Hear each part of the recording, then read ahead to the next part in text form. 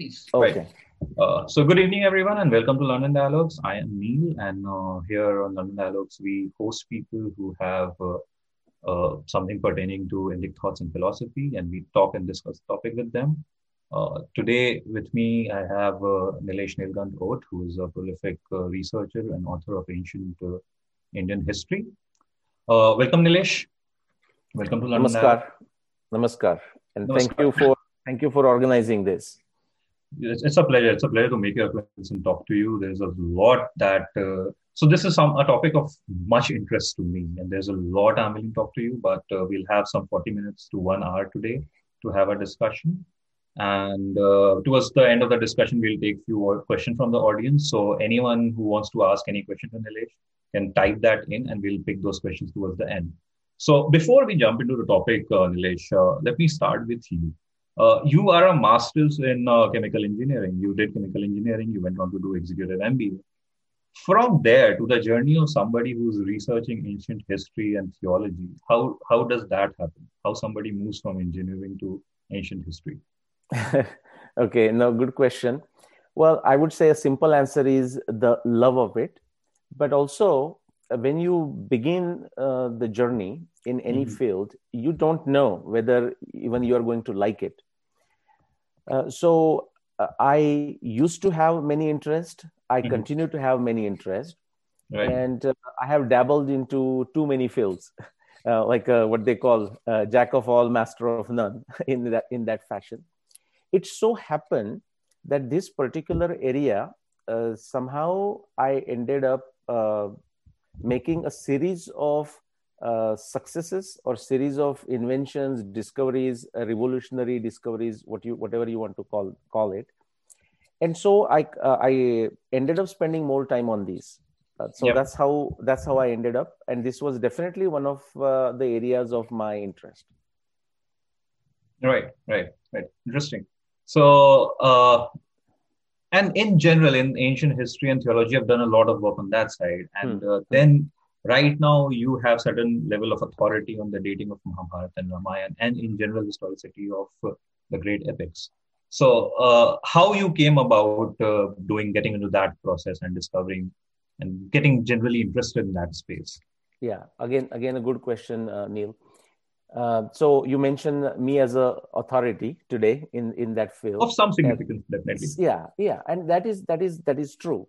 However, Hmm. I just wanted to mention that authority is the last thing I want to ever pull anywhere. You know, Right. for example, saying, "Okay, you accept what I am saying because I am authority," because that's the Hmm. authority fallacy. So your question is very relevant. How did I begin with that?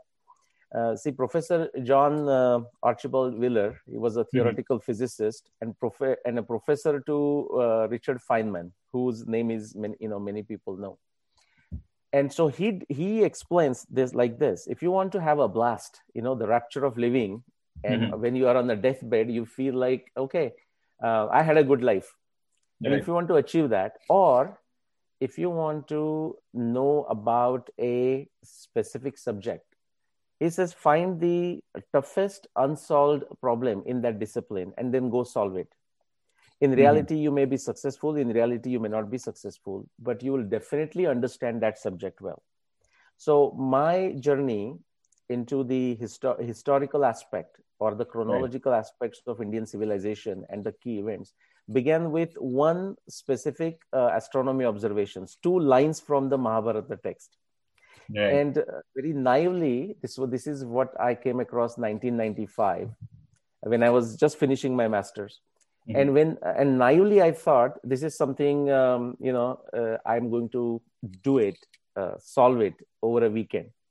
Right. And then it took me 15 years from 1995 to 2009, just these two verses and a scientific demystification of it. And when that happened, it just opened the doors. Right. And Right. that's usually the nature of revolutionary discoveries. It just suddenly So, what opens are the those vista. verses which got you started? So that comes from, so Mahabharata has 18 parvas, and Right. this is just at the beginning of the Mahabharata war. It's in Hmm. the Bhishma Parva.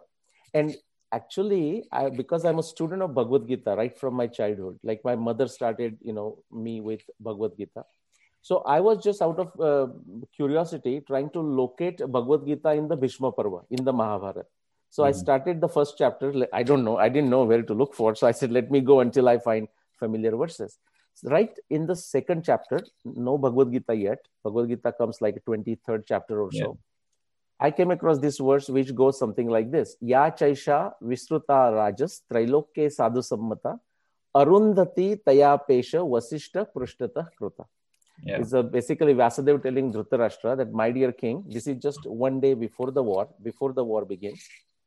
And he says this famous in the three words, this revered Arundhati, she has put her husband Vasishta behind, or she's walking ahead of Vasishta. And the reason this was interesting is astronomically, only 4 people had even dared look at this reference.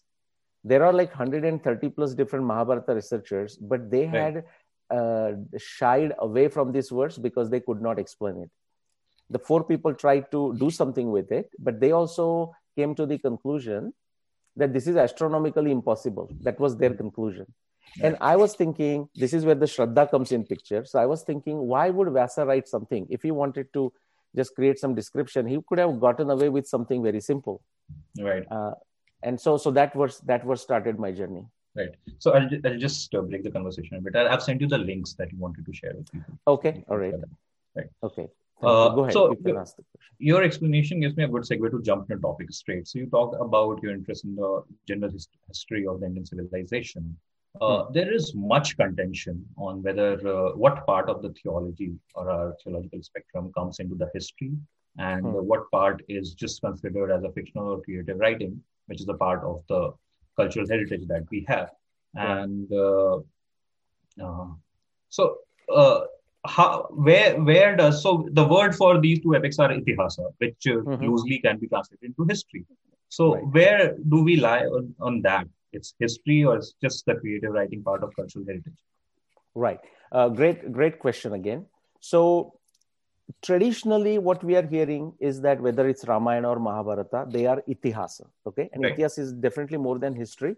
But even what we understand in the modern sense as a history, the chronological aspect is part of itihasa. Very much part of itihasa.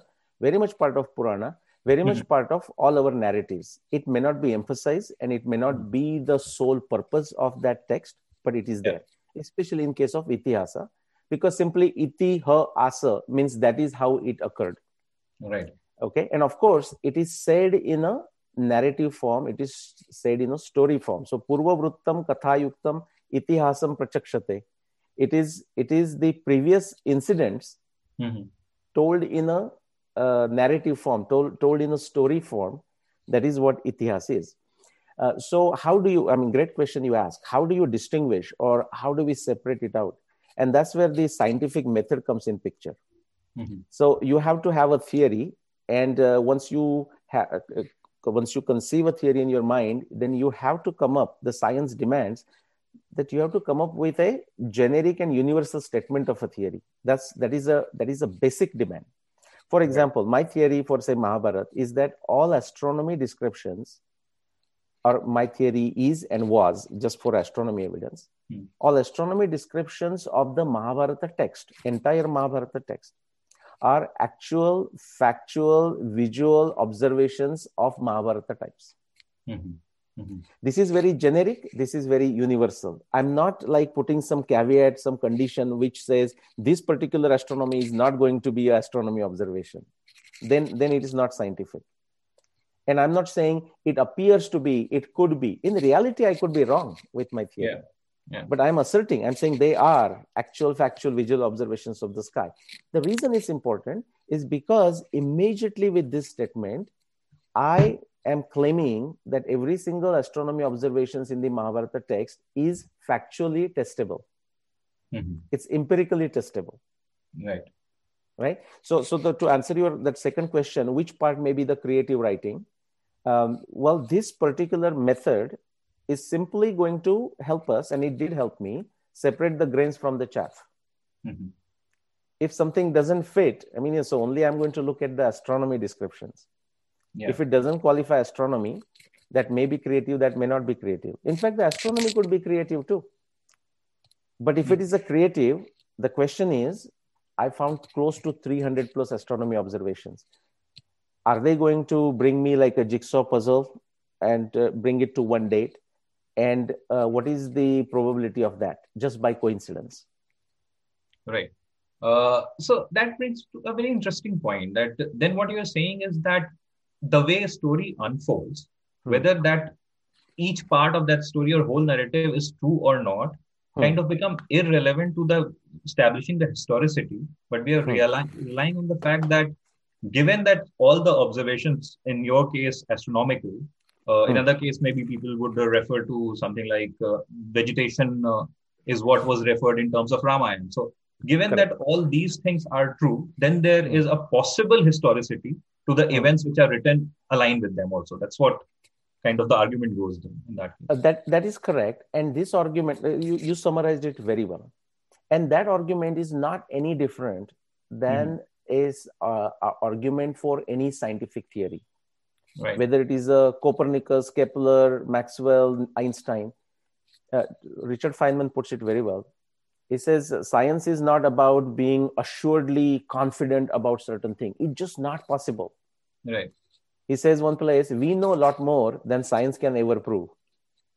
Yeah. And when he says we know a lot more in a subjective conviction sometime too, sometime even in an objective fashion, but science may not know the causality. So then what is the science? It is about more likely versus less likely. Yeah. That's what science is, right? And so what I did in the Mahabharata or case of Ramayana or even Rigveda dating, it passes all the test of scientific method with flying colors. Right. Yeah. So then there comes a very different question. I'm actually kind of diverting from the main topic, and we'll come back immediately on that this. Is good. Yeah. While I was preparing for this session and I was talking to people that were going to host the session, one question came up that it's a theological belief. It's part of your theological spectrum of Indic people. So in that context, why at all there a need to kind of get a scientific validation on it? Do we Correct. at all need to talk about that? No, again, a wonderful question. And I'm liking this informal way of doing things. Absolutely.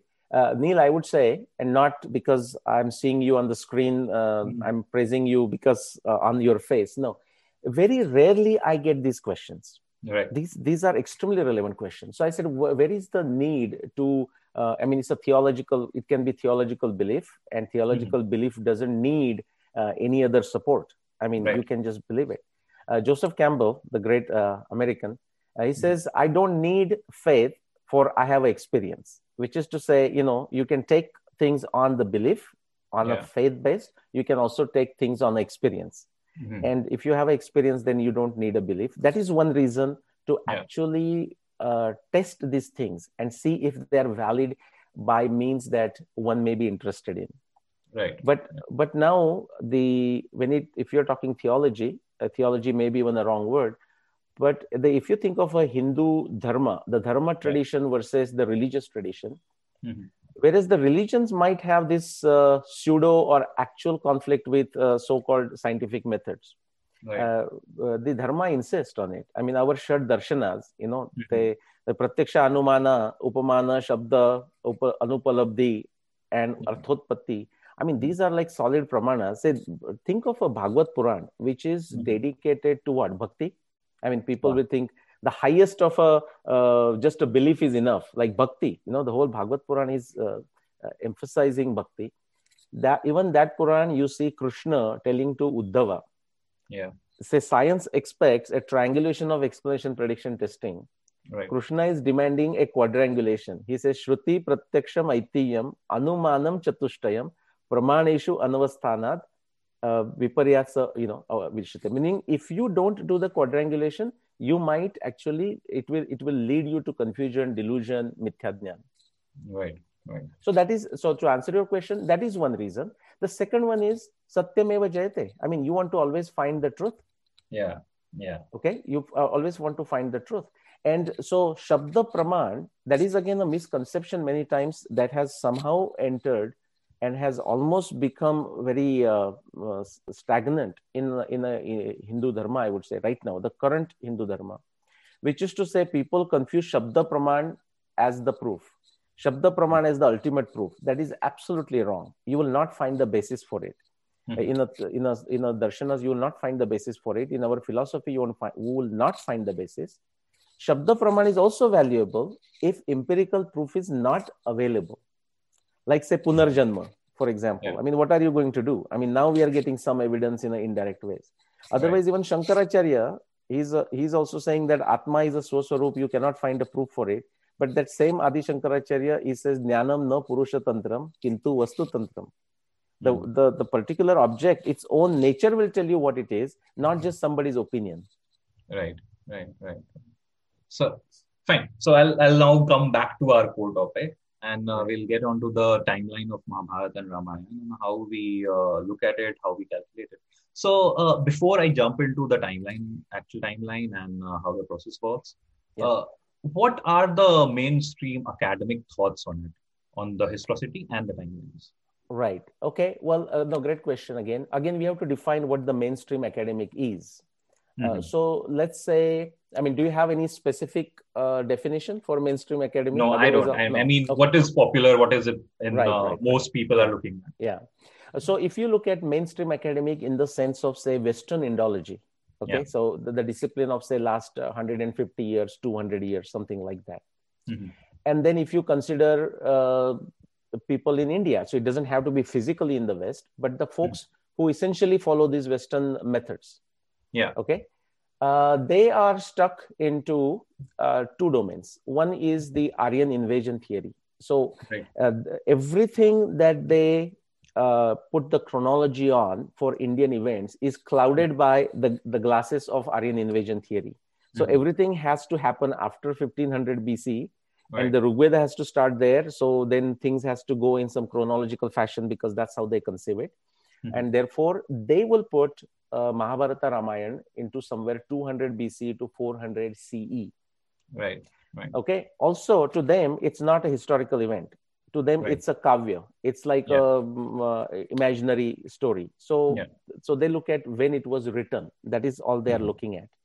Now, what is the evidence that they have? Zilch. Zero evidence for any of their things, either for Aryan invasion or for these claims on the Mahabharata Ramayana. So that's one academia.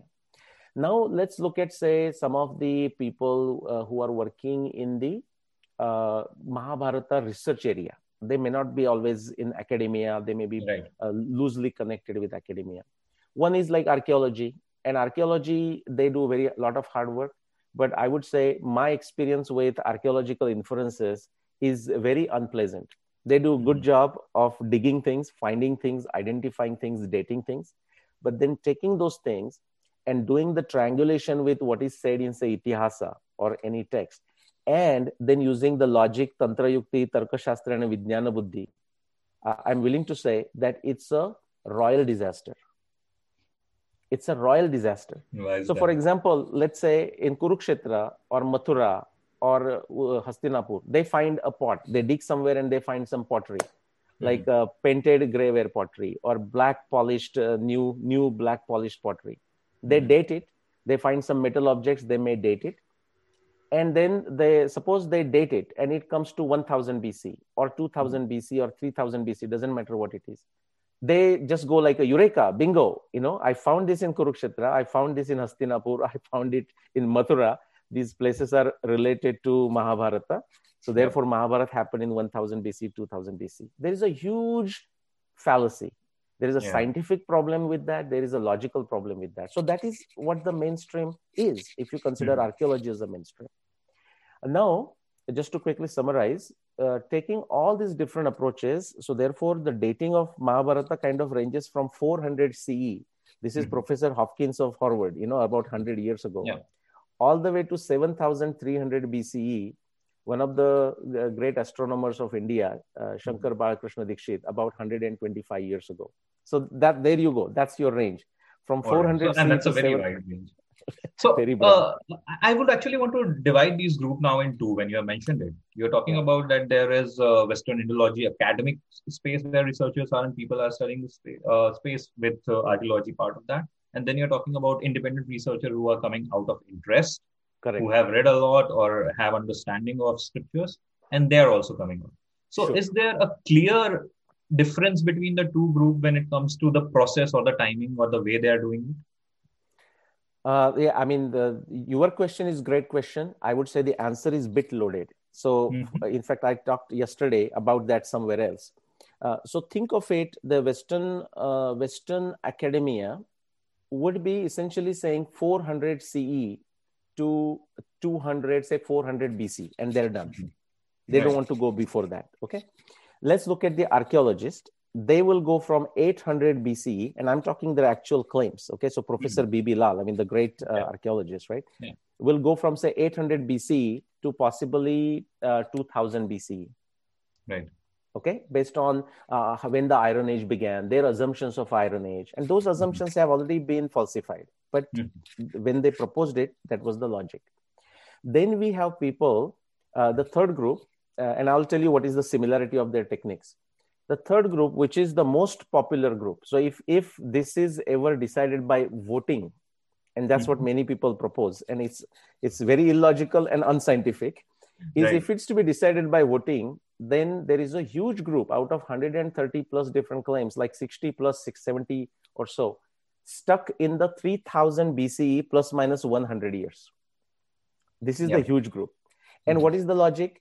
The traditional assumption of the Kali Yuga beginning in 3000 BCE or 300102 BCE.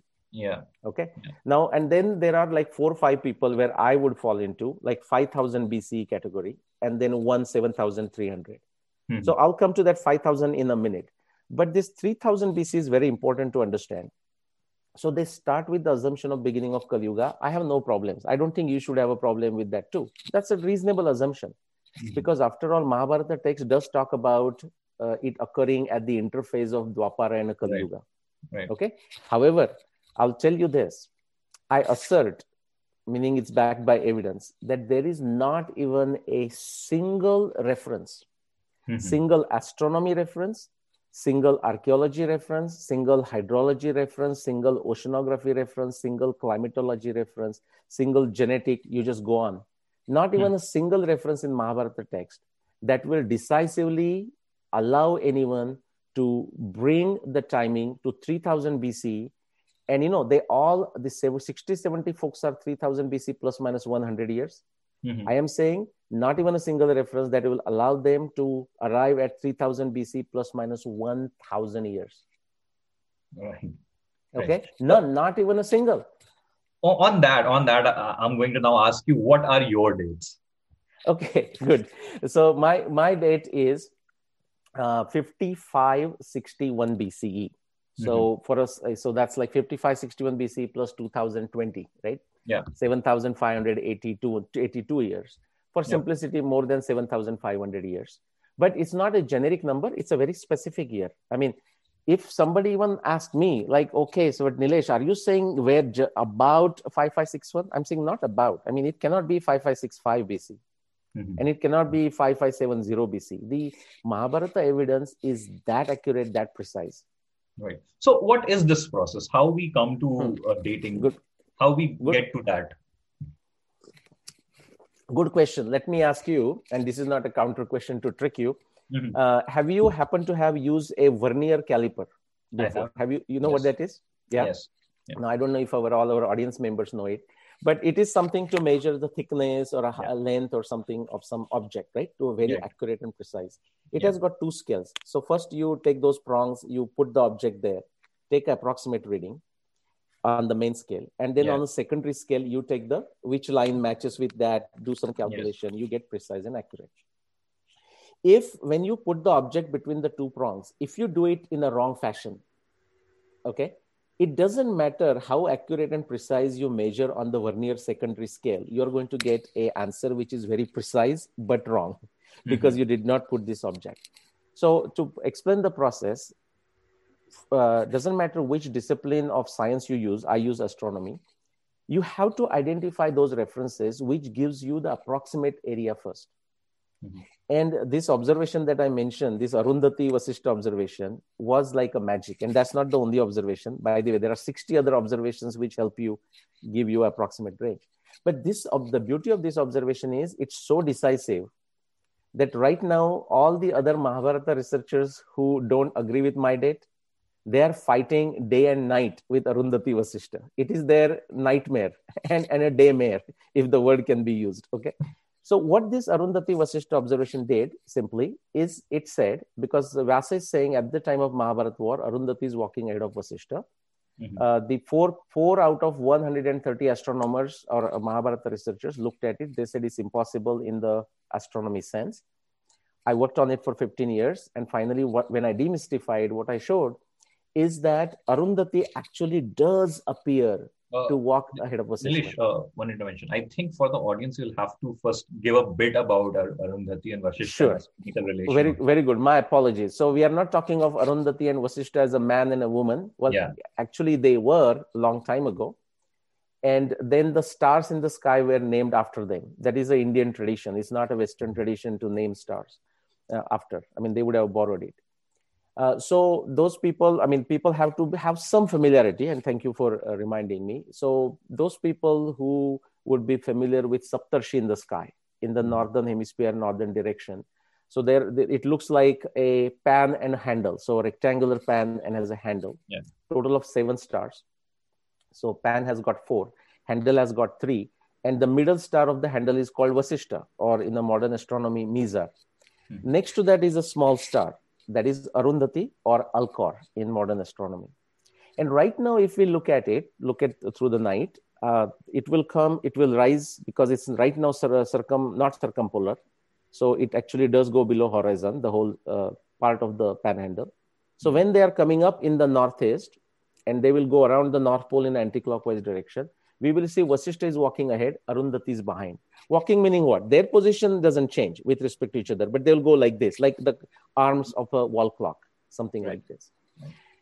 And so Vasishtha is walking ahead. That is the case now. That was the case 1,000 years ago, 2,000, 3,000, 4,000, 5,000, 6,000 plus years ago. Vyasa is saying exactly opposite is the scenario at the time of Mahabharata war. So if we put the evidence, if we put the triangulation of logic and everything together, explanation, prediction, testing, it tells us Mahabharata war did not happen in last 6,500 years. Right. But then the question is, when did it happen? And Arundhati gives you a certain time bracket. It says Arundhati could be seen walking ahead of Vasishtha for any individual in the northern hemisphere, looking at the sky in the northern direction, only between this 5,000 year period from 10,248 BCE to 4636 BCE. It can be said with that accuracy. Right. So it has to be between those years. And so Arundhati Vasishtha doesn't give you 5561 BCE. It tells you that bigger scale of the Vernier caliper. Yeah. Hey, approximately you must look for it here. Right. So, and I'm just being devil's advocate now here.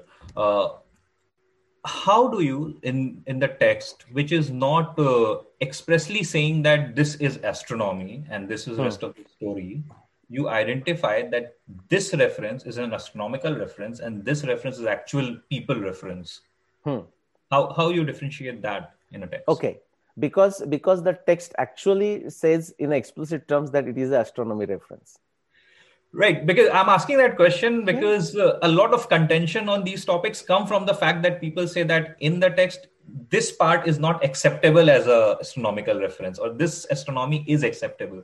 Correct. And good. No. But people are objecting. See, people don't object to other astronomy references. So, for example, take the second adhyaya of the Bhishma Parva, where this reference comes. There are 4 astronomy references. 2 references above Arundhati Vasishtha reference, 1 reference just after Arundhati reference. Yeah. All the Mahabharata researchers who claim that they have come to their claim for the year of Mahabharata war using astronomy, they use remaining 3 references. Yeah. Okay. Not this. So why so? Because they couldn't explain it. Okay. Now, how unscientific, how illogical is that? No one is calling them bluff. Okay. I mean, it is such a disaster. The buck stops there. Yep.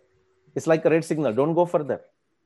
Because in science, it's perfectly all right to say that I have 30 observations. Out of that, 25 match for my theory, 5 do not match for my theory. Mm-hmm. That has happened in the case of Ptolemy. That has happened in case of Copernicus, Kepler, Galileo. That is why somebody else came and tried to improve further. Right. But in fact, if you go, and maybe in this series, you should get other Mahabharata researchers with a claim and ask them this question: under what circumstances your theory will be falsified? What if someone can come and show that this is not the case, that your theory will be falsified?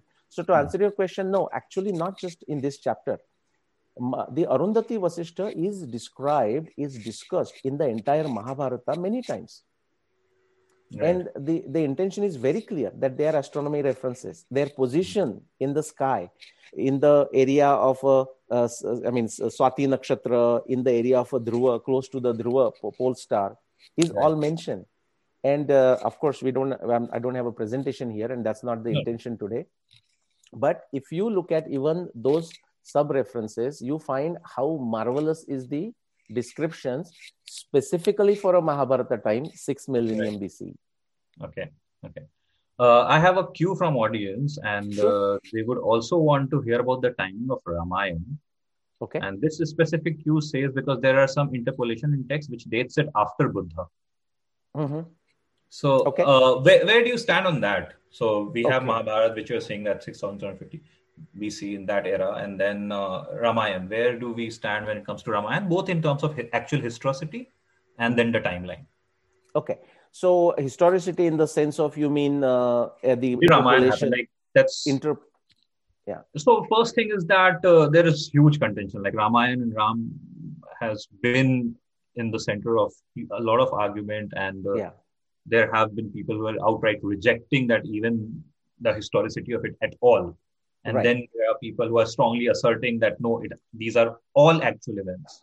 Right. So where I sit on that based on research and academy. Okay. So see, in subjective conviction, so the good point again, argument versus theory. I mean, people can argue anything, any position, and you can make the other person look foolish, appear foolish, make a point, make a name for yourself, instant popularity. You can achieve all of that. Theory is a different animal altogether, because theory demands that not only you state a theory and run away, but then, as soon as you state a theory, the evidence has to become empirical. Then you have to test the evidence and you have to put the score on the board. How does your theory do? So the Buddha insertion of Ramayana, after I'll come to that in a minute. But so what is my theory for Ramayana?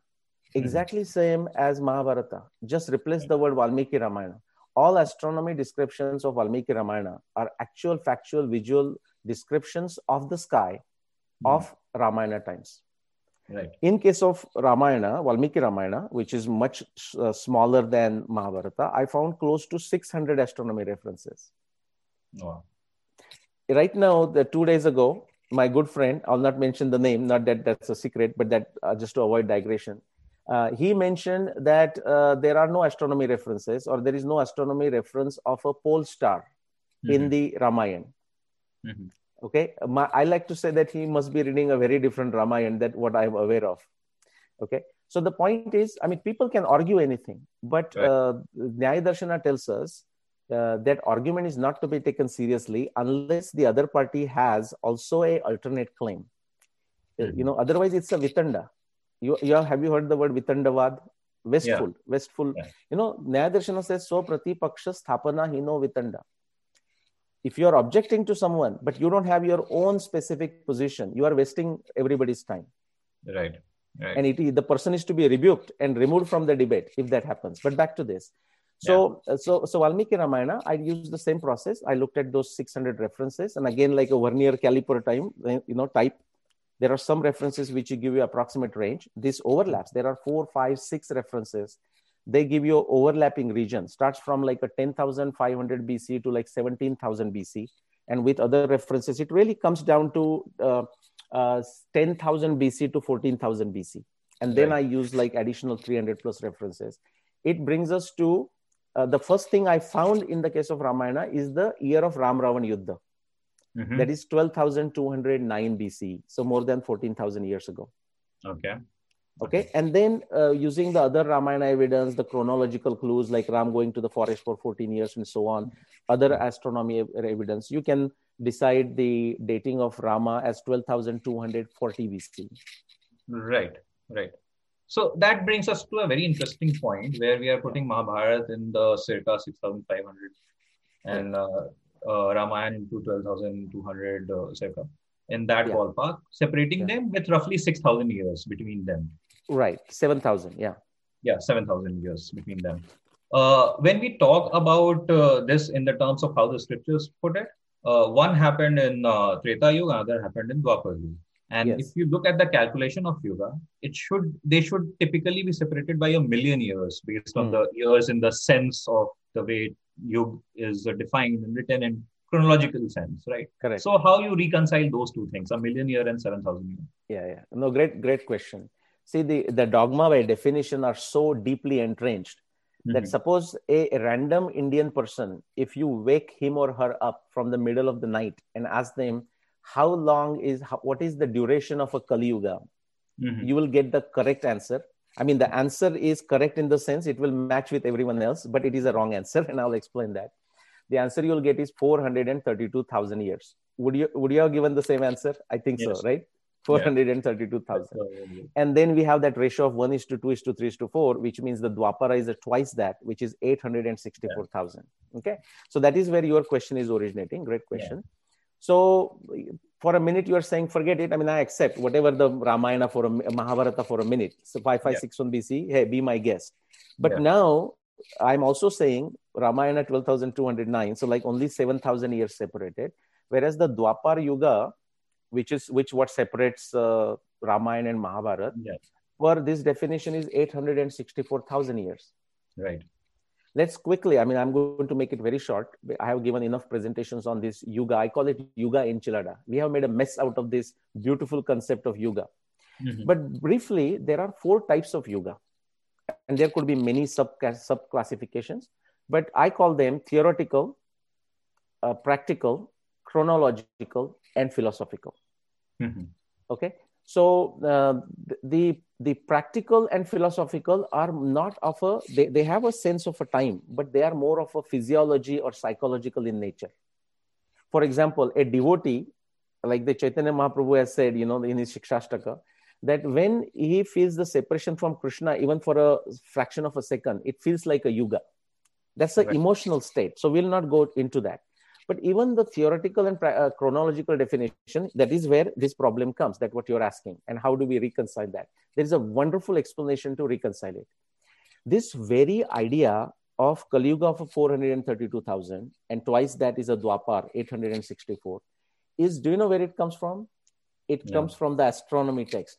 It is a purely astronomy-based mathematical formulations to explain, to track, to communicate precise and accurate orbital periods of planets. It comes in a Surya Siddhanta, it comes in a Aryabhatiya. They use the same words like a Kali Yuga, Dwapar, Treta, and so on. But that has absolutely nothing to do with using that unit for chronological purposes, to track, to separate historical events. But that has exactly what has happened. And therefore, somebody using a unit from a theoretical category of Yuga for chronological purposes is what creates this problem. If you understand that distinction, there is no problem. How we separate? So I think you would have to shed some light on that distinction, that how we distinguish between two kind of Yuga that you're talking about. Right. I mean, there are many ways to explain it, but let's say people, now that I have decided for the dating of Ramayana, Mahabharata, a very novice question I get, sir, please tell me what was the year of the Matsya avatar? Right. Okay. Right. Now I'll tell you, this is I was going to ask you that Mahishasur Mardini in some way, or Devi in some way, get referenced in both Ramayana and Mahabharata, and in a context that it's an event that has happened much before Mahabharata and Ramayana is happening. And that would probably put it 1,000,000 years or 2,000,000 years before both the event of Mahabharata and Ramayana. So how do you also kind of bring that into the context and say, what is the historicity of that now?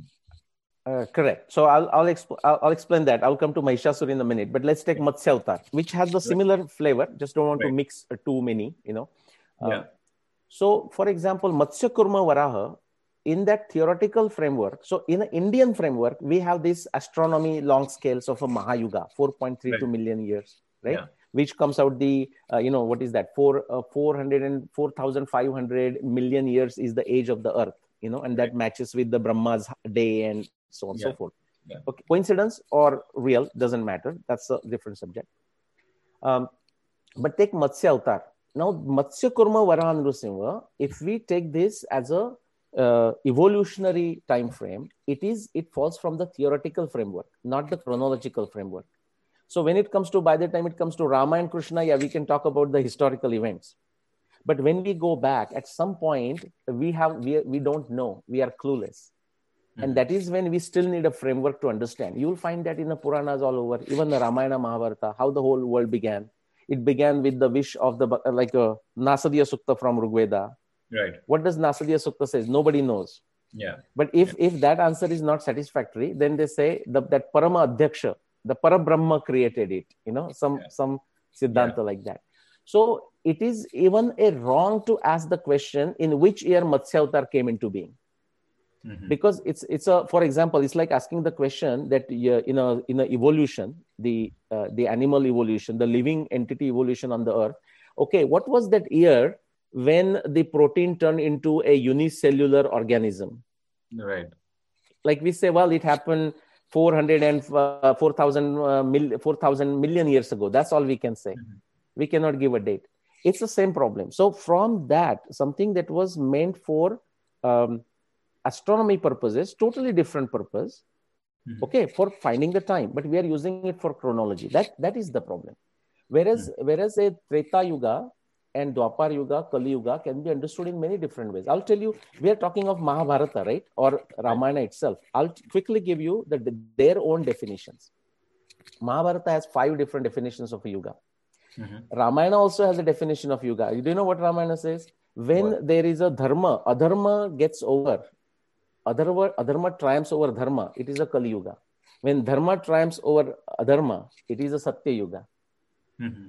Now, does this have a time? Like, is there a time calendar schedule? Like when the adharma is going to triumph over dharma? No. Right. Mahabharata gives a good answer. It says Raja Kalasya Karanam. It says multiple times. It is the administrator, it is the Raja, and how he administers that may decide a Yuga. Mm-hmm. Yeah. And Mahabharata gives example. It says when Bhishmacharya was ruling, when these Dhritarashtra and Pandu were very young, he was ruling so beautifully that by his rule, he brought Satya Yuga. That is the statement of Mahabharata. Mm-hmm. Or Parshurama brought Satya Yuga. Or Ramayana says Rama with Rama Rajya brought Satya Yuga. Now they brought Satya Yuga in what? Dwapar Yuga and Kali Yuga. And so it is the Treta Yuga of a Ramayana and Dwapar Yuga of a Mahabharata is used in a different sense. It is not used in the sense of the astronomy mathematical formulation. Sorry, that was a long discussion. No, that was wonderful. That was wonderful. If anyone has any question, please start typing them in now. So we'll ask those to Nilesh before we close in. What I would move to Nilesh from here is that what is the importance of this work itself, of identifying the historicity of the timeline of these great epics in context of the Indian culture, Indian civilization now and going ahead? Okay. Great question. I mean, the answers can be long. I'll try to be brief. So, for example, the colonialist tendencies when they were working with India, I mean, you would have heard these quotes. It says, if you want to make a certain race, certain people, a certain country, a slave country, all you have to do is destroy their history, destroy their true sense of history. Right. And that has exactly what has happened. The British were very successful. I mean, credit to them. Very effectively through the Macaulay system and many other very soft power, you can say, like taking even as simple as astronomy, taking the prime meridian from Ujjain and taking it to Greenwich, London, I mean, where you are right now, they could just change the whole game, right? Who is in control, right? Mm-hmm. So we have to fix that. We have to fix not to put anyone down. We have to fix in the sense of Satyameva Jayate, to know the truth. for simple Right. things, but even for the grand narrative of India in that sense, and not in a very jingoistic fashion. For example, if whatever the truth is, wherever the evidence takes us, and a new evidence comes up and that forces us to change what we believe, then we should change it. So that's one. Now, yeah, go ahead. No, go ahead, please. But the bigger benefit of this, so for example, it has many aspects. I'll take a positive and negative. So this whole Aryan invasion nonsense, I don't call it theory, it's a dogma. Okay. Yeah. It doesn't qualify any of the 5 tests of scientific method or scientific theory. If you just take the Ramayana dating or Mahabharata dating, 5561 BC, what is the Aryan invasion argument? That so-called Aryan came from somewhere outside India to inside India sometime after 2000 BCE. And with them, they brought Sanskrit, which was used, or precursor to Sanskrit, which was used to write Rigveda and then Mahabharata and Ramayana. What nonsense. I mean, the evidence inside from Ramayana and Mahabharata decisively that can stand against any test from any person around the world, any scientific-minded person or logical-minded person, shows that a Sanskrit-based civilization existed in India long before this nonsense, the claim of Aryan invasion. So just the dating of Mahabharata, that destroys the Aryan invasion. So in a negative sense, it helps. In a positive sense, we start appreciating the science, culture, technology, civilizations of India in the right perspective.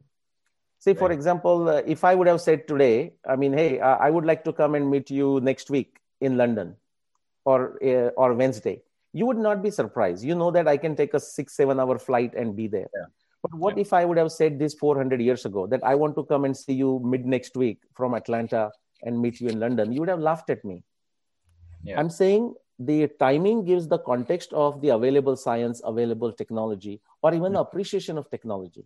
I'll give you one quick example. Sushruta Samhita, and Sushruta talks about the rhinoplasty, which went from India to Europe, and then it became big famous and all that. What if I can show you, which I have done, by the way, with the work like this, that Sushruta is definitely more than 8,000 years old. Mm-hmm. Okay, the Wikipedia says 600 BC. Recently, Columbia University said, oh yeah, we agree that Sushruta was a 600 BC, Sushruta's timing. And everyone in India, not everyone, most of the people in India were very gaga. Oh, Columbia is now accepting. What nonsense. I mean, science and technology and medicine in ancient India, we start seeing in the right perspective. And that is the benefit of the chronology aspect. Right. So now I have a few comments and questions. I'll start taking them before we close. So I have from Jasmine Saar. Regarding timing of yugas, Swami Sri Yukteswar Giri, in the introduction to his book, The Holy Science, explains the mess about the timing of yugas very logically. I mentioned the great sage Sri Yukteswar only due to his stellar standing among the gurus of modern India. Wondering if Sri Neelkant Oak is aware of his explanation and what you make of it. In case you haven't come across, we humbly request to look at. So we have a take on that. Yeah, absolutely. I'm very, very well aware of the work of Sri Yukteswar Giri. I mean, the Kriya Yoga tradition. I know many of the disciples in that tradition, and I have personally met them. I mean, I'm on like a WhatsApp or email kind of communication with them. I have discussed this subject with them also. Quickly, I'll tell you the good aspect of it. This Yukteswar thing. The model, actually, the sequence of it I like, which is to say it's a sinusoidal type of thing. Meaning, say, what is that? Kali, Dwapar, what is that? The Treta and Satya, then Satya Yuga again, and then it goes down like a sinusoidal curve. I like that in the sense, suddenly the things don't go from extremely bad to extremely good. And so that model may have some benefit. Other than that, based on like the chronology of Mahabharata or Ramayana that I have figured out, based on the internal evidence, the Yukteswarji's model does not fit at all. So if somebody insists on it, it is their job to fit it or to show, forget that model for a minute, show why my dating is wrong. Okay. Right. That is what they need to do. And what was it? That what do I make of it? So it's a beautiful book. There is one book, The Lost Star, and I don't know if Jasmine ji knows about it. The Lost Star, based on the Yukteswarji's theory. It has a lot of merit. I have that book. Walter is his first name, the author. and I would encourage people to read it. But that is a Shabda Praman. As far as the Mahabharata Ramayana goes, it should not be confused because it doesn't match. Right, right. I have from Naresh Joshi. Fascinating listening to you once again, Sri Nileshji. Thank you for your explanation on Yuga dogma. We're having a conversation with others about putting Yuga dogma in your back pocket. How would you suggest we go about it? Because this seems like an inertia even Einstein would struggle to explain.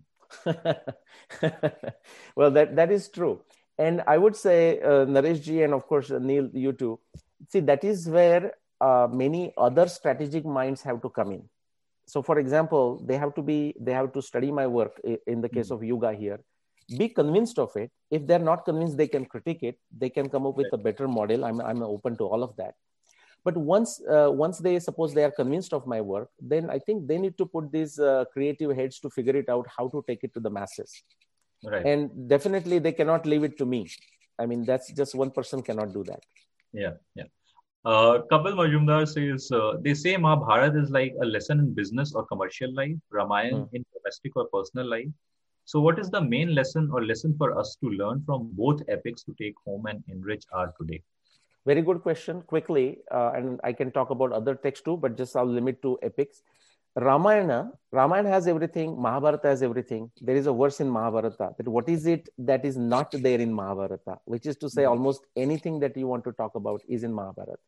Broadly speaking, Ramayana is a niti vichar, the absolute morals. Okay, to understand absolute morals, Ramayana is a beautiful text. Mahabharata has everything, but if you go and look at it time and again, you will find Mahabharata is a karma yoga vichar. The emphasis is on doing the duty, endurance in conduct, or what you call achar saishnuta, like never giving up. So those are the two broad messages that come from these texts. All right. From Prabhakar Kumar, we have a question. MBH Mahabharata talks of Pandavas interacting with Kuber and other deities on the earth. Might it be possible that Lokas were also on earth? Same question for Vijay Yatra of Ravan to look different Lokas, including Patal and Vali. Are they different places on earth? If yes, then why Arjuna seems to ride down from the sky to meet Pandavas on the Gandhamadan Parvat? Okay, a great question. It can be a very long answer. I will give a short answer. Just my conviction, and based on not just a subjective conviction, but based on the research that I have done, the geography of a Mahabharata times, geography of a Ramayana times, and whatnot. These are all events happening on the earth. Right. Okay. There can be a component where somebody in a meditation can go to another planet. That's possible. But Professor C.K. Raju has shown that is, at least scientifically speaking, that is possible for a mind, that is possible for the higher subtle powers, that is not possible for the body, okay, to go to other planets kind of thing in a short time. And what was the question there? Okay, so why does it show like some ride coming from the top? Remember what is the Itihasa? Dharmartha kama mokshanam upadesham samanvitam purvavrittam kathayuktam itihasam prachakshate. So it is a factual historical events, but just so that we remember, like so that they are told to us in a katha form, and it is told to us as a arshak kavya, as a poetry. So some embellishments will come that makes us remember. Like, so Prabhakarji remembered that Arjuna coming from the top, that is because of that adbhut that is attached to it. So it helps us remember. Every time it should not be taken literally. Many times it has to be understood metaphorically or figuratively. We have from Sanjay Bapat is how can these dates of Ramayana and Mahabharata be then used to find the physical evidence which corroborates with these to conclusively put this question to the bed? I'll add to that. Please, can these questions ever be put to the bed? Is that even a possibility? Or should these be? I mean, shouldn't discovery be an ongoing process? Yeah. Well, both are great questions. So let me answer that first. And if I forget, Neil, you would remind me. So how can these dates of Ramayana and Mahabharata be used to find physical evidence? This is not even a future possibility. So I started my journey with astronomy evidence, both in case of Ramayana and Mahabharata. But so that's 2011, 2014. So since then, so 10 years or 6 years, I have shown with enormous empirical evidence from dozen plus different disciplines of science. And these are like all physical evidences. So what am I talking?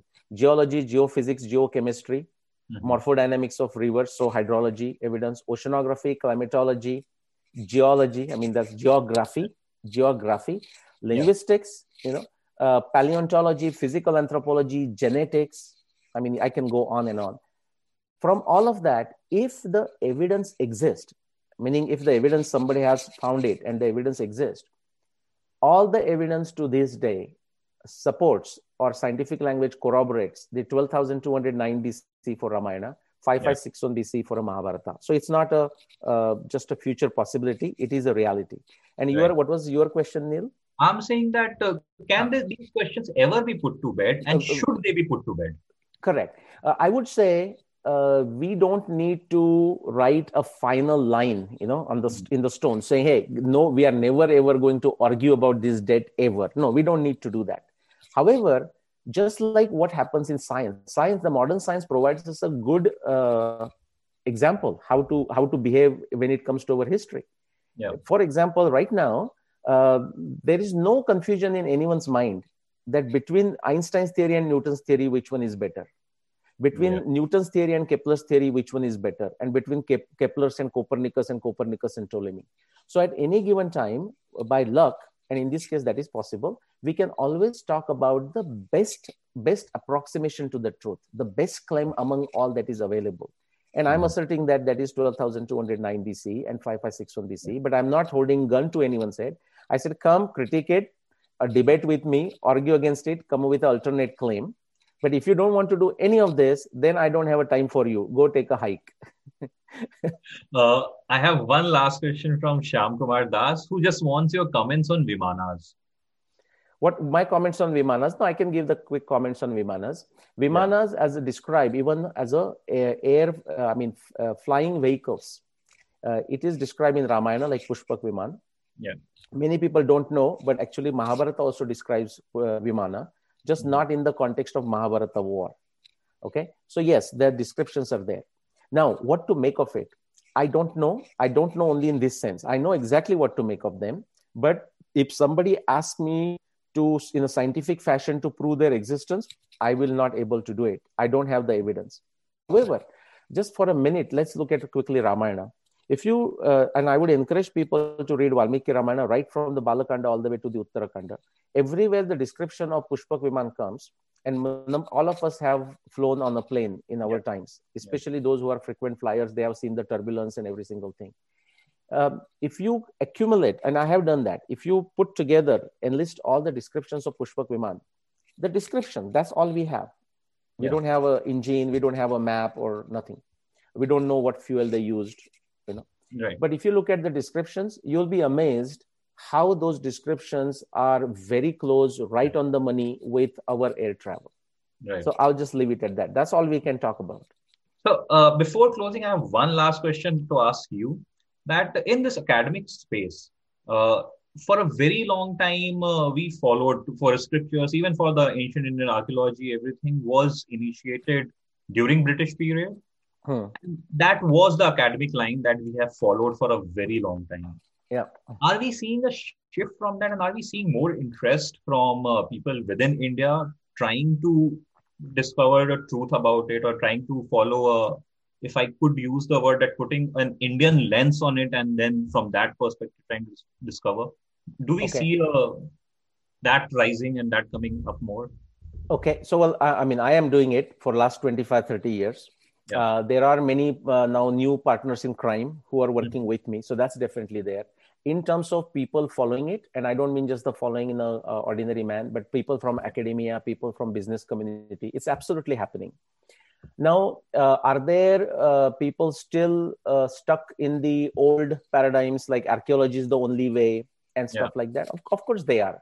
But that is their problem. I don't make it my problem. Right. They have to come out of it, and the only way they are going to come out of is a bootstrapping, which is what Krishna says in Bhagavad Gita: Uddare natmana manam natmanam avasadayet. Only you can bring yourself out of, you can be your best enemy, you can be your, what do you call, a best friend, worst enemy. Right. So, thanks, Nilesh. On that point, we will close this. We are close to 1 hour now, and Sure. thanks a lot for joining us and having this very interesting and insightful conversation. Thank you, everyone who joined this call live and stayed through the end for great questions and contributions that all of you made. And yeah, thank you, everyone, for joining in. Thanks, Nilesh. Take care. Thank you. Bye. Thank you so much, Neil. Bye.